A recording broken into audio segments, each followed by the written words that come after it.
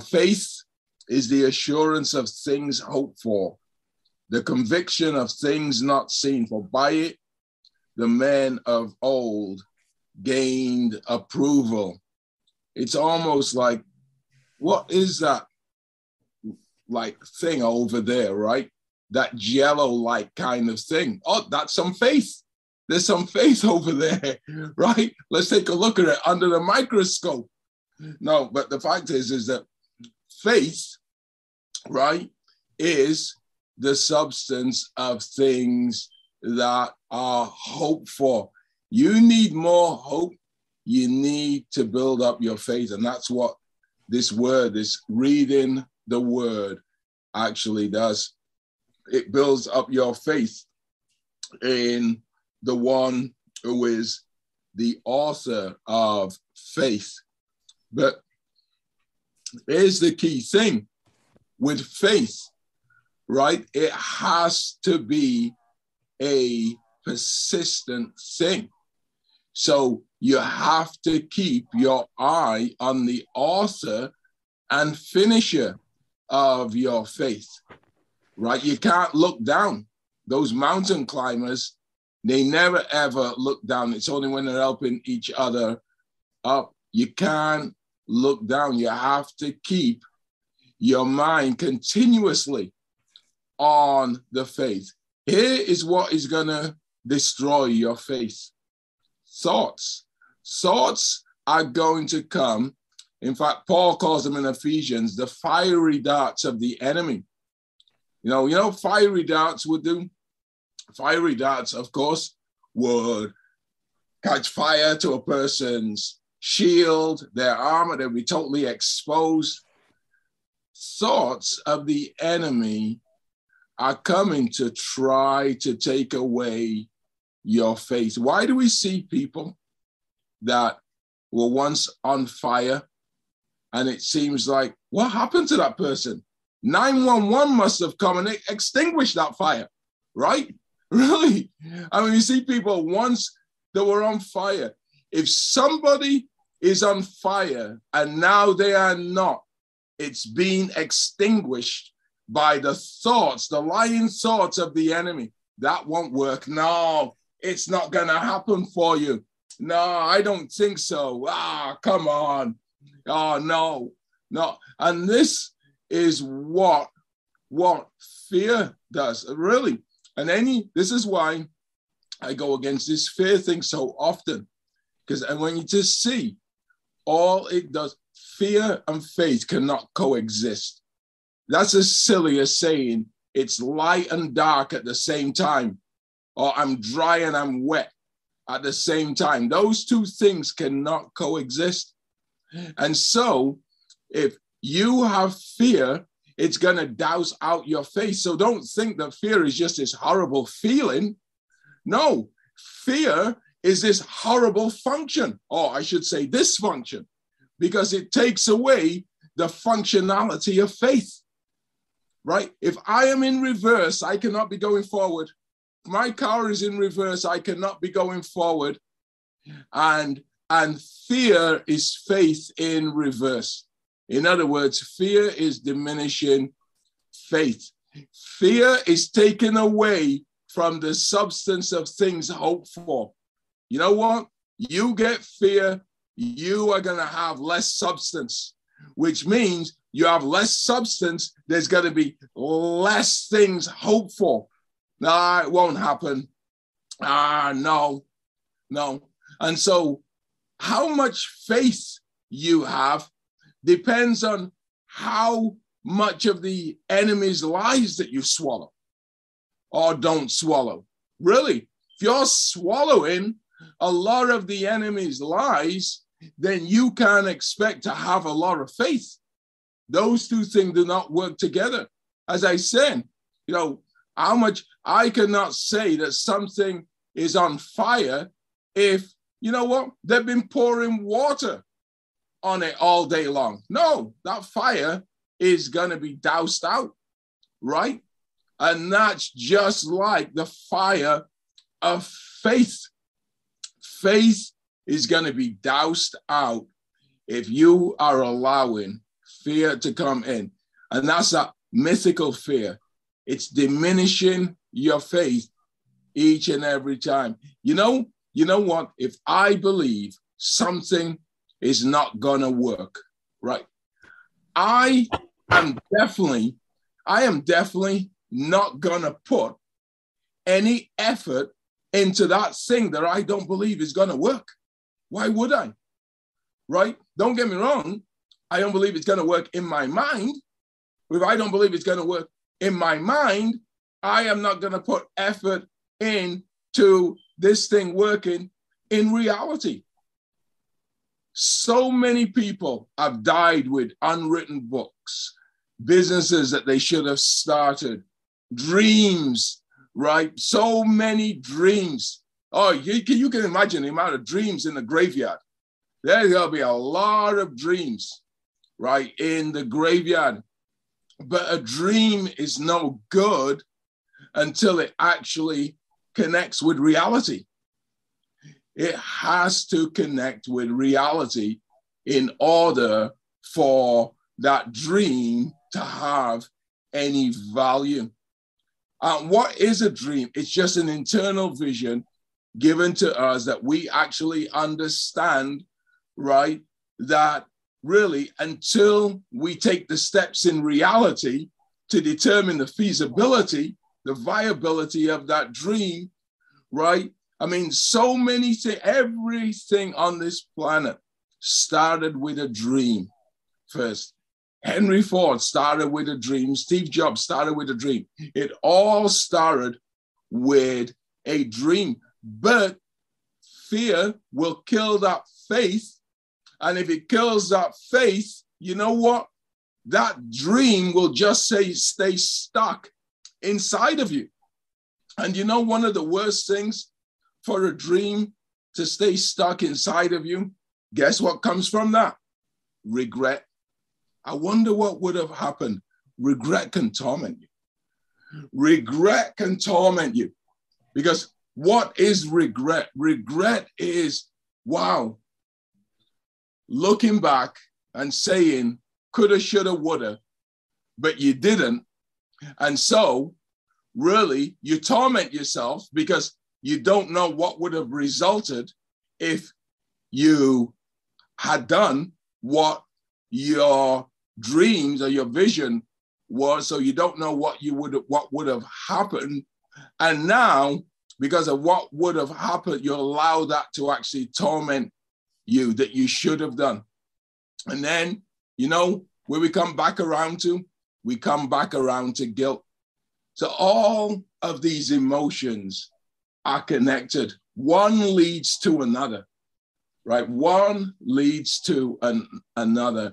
And this is why we cannot let doubt get us down. You'll be angry at yourself if you allow fear and doubt to take away your faith, really. Because don't forget, that dream is still inside of you now. It's just that you do not have the faith to put it into practice.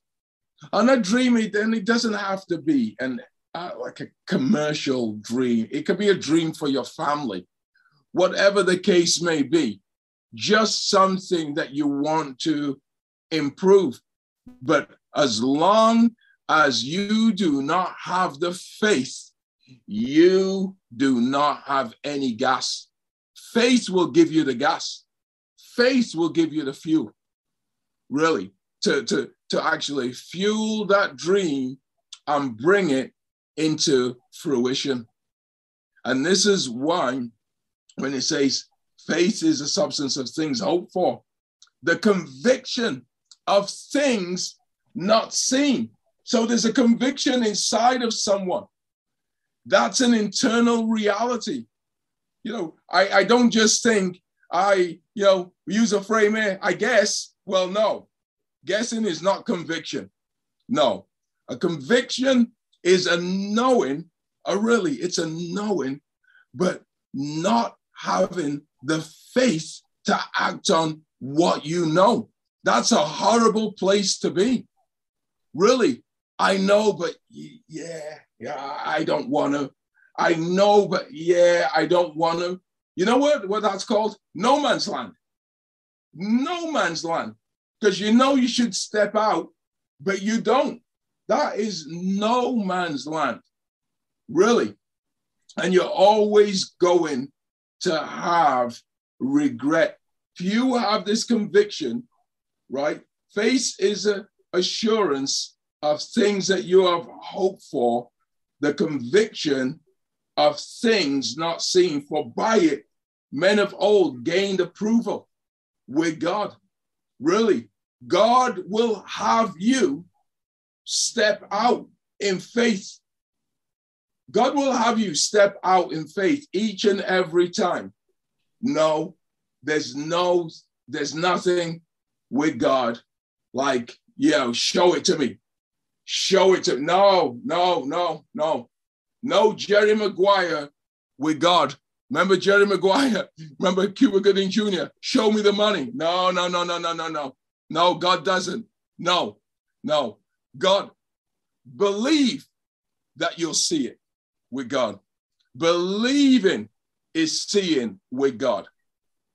And faith, this faith is really a deep trust of God. Trust it, because we can't trust everything we see in reality fails us. As we talked about empires, they all fall.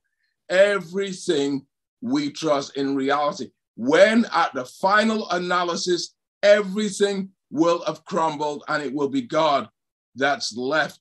And so what God is saying, show me that you trust me. God's promises are there, but we've got to step out in faith.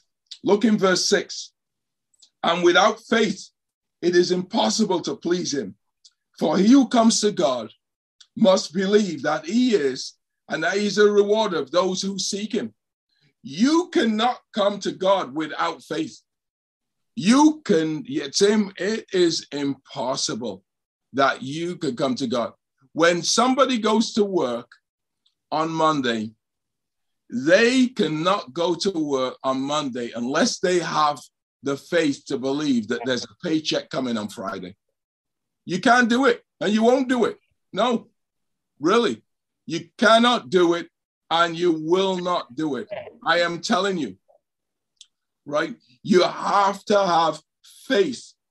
You have to believe that God rewards those that seek him, right? You have to believe that God rewards those that seek him, because if you don't believe that, if you don't believe God rewards those that seek him, then you won't seek him. And if you don't see him, you won't see that faith works in your life. So faith is a predetermined decision that God is going to do what he's promised he will do. He always does. And you act like it's been done.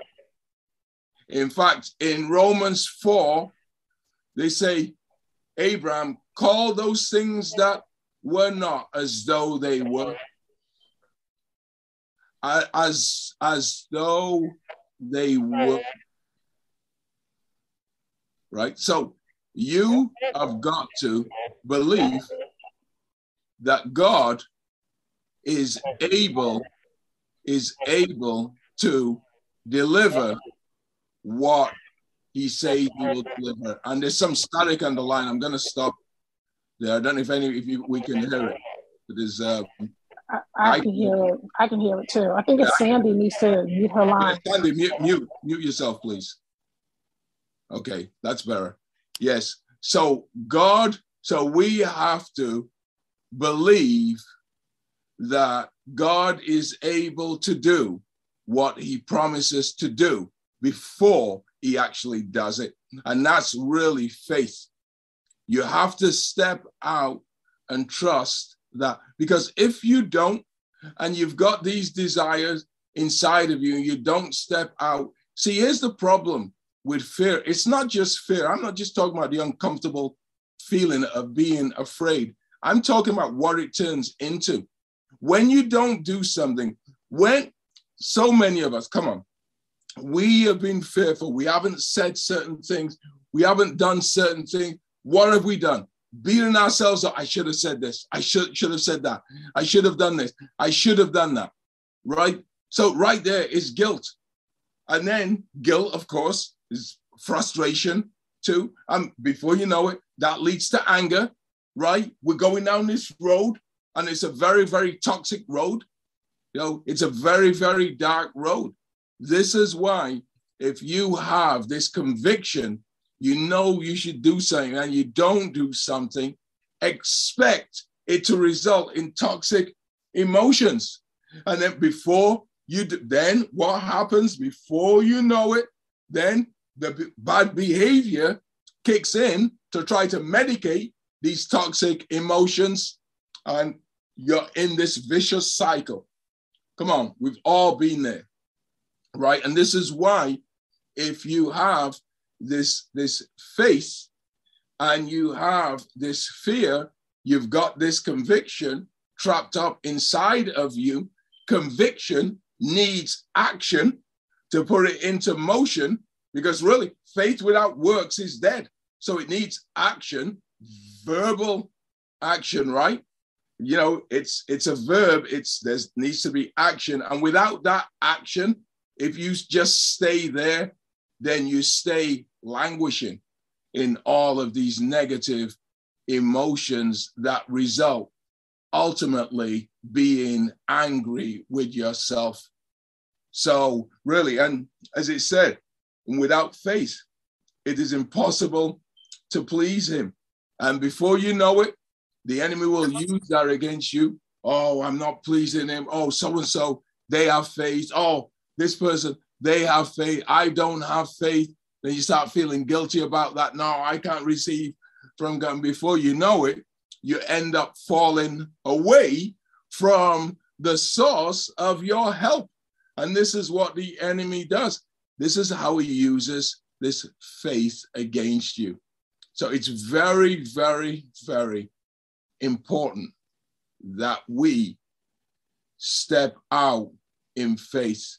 You know, and that was why Peter felt so guilty when he denied Christ. He said he wept bitterly, right? He wept bitterly because Peter had the conviction. Peter said, you are Christ, the Son of the living God. He had this conviction. Jesus even said, flesh and blood did not reveal that to you. You didn't get that. You didn't get that on the grapevine. You didn't get that from on Facebook. No, you got that right direct from the throne room of God, right? And so knowing that and knowing that you don't act accordingly, right? Peter was just in this trap, and he said, the Bible says he went outside and he wept bitterly, you know, because he's stuck. You're between a rock and a hard place. And a lot of our frustration and depression comes not from people letting us down, but from having this conviction inside of us that God has given us and is not acting on it because of fear.